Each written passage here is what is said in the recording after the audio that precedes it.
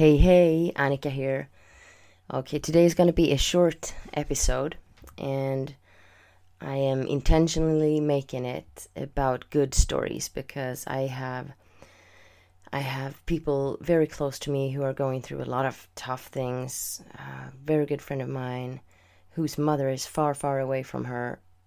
The mother got COVID, and it's so hard to be far away from those you love when they are sick.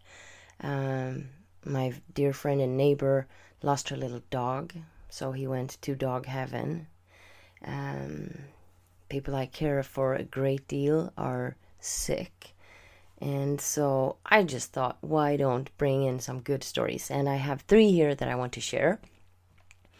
The first one, actually 2 of them are from an Instagram account that I follow. It's called Tanks Good News. So not thanks, but tanks, so you can tank good news. Check it out, Tanks Good News. And this was shared from someone's account that's called Green to Black. And the post said, kind of cool to think someone somewhere is having the best day of their life today.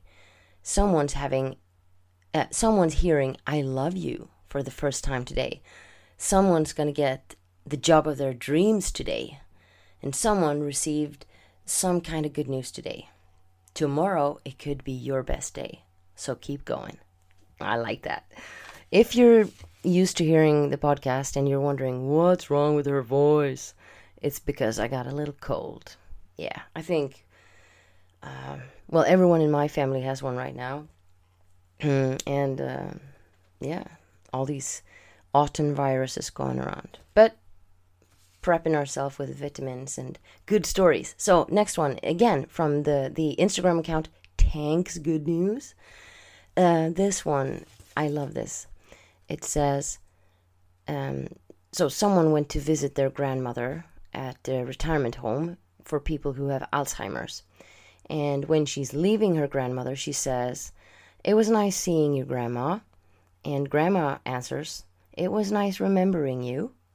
"What? You remember me?" And Grandma says, "I don't remember your name, but I remember that I love you." That's so nice. Okay, last one. And this one I saw on Facebook, shared by my fellow JMT coach and friend in Denmark, Deli. So it says, it's a story about a little experiment some teachers did at a school with their students. So they brought balloons to school, and each student was given a balloon. They had to blow up the balloon and write their name on it. So you blow it up, make a knot, write their name on it, and throw the balloon in the hallway.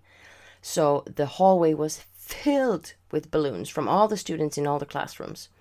The professors then mixed all the balloons. They walked carefully through the corridor and mixed it. Then the students were given 5 minutes to go find their own, like the balloon with their name on it. 5 minutes. And despite a very hectic search, no one found their balloon. And so then the professor said that the next step was that they now had 5 minutes to take the first balloon they found and hand it to the person whose name was written on it. Within 5 minutes, every single student had their own balloon with their name on it. So the conclusion that the professor said, these balloons are like happiness. We will never find it if everyone is looking for their own. But if we care about other people's happiness, we will find ours too. I love this. Okay, and so I'm going to do a shout out because this is a really, really short episode. I'm going to do a shout out to who are we going to pick today? Francesca, who runs discover.lu. Francesca listens to the podcast on the treadmill. So I'm her workout buddy. Yeah, whoop, whoop, whoop, whoop. Come on, Francesca, push it. I have an app that I work out with, and there's this German voice, Günther. I call him Günther, and he says, "You're doing awesome. You're burning calories like fire. Soon you'll be turning heads." Keep it up, Francesca. Go for it. You got this. All right, I'll talk to you tomorrow.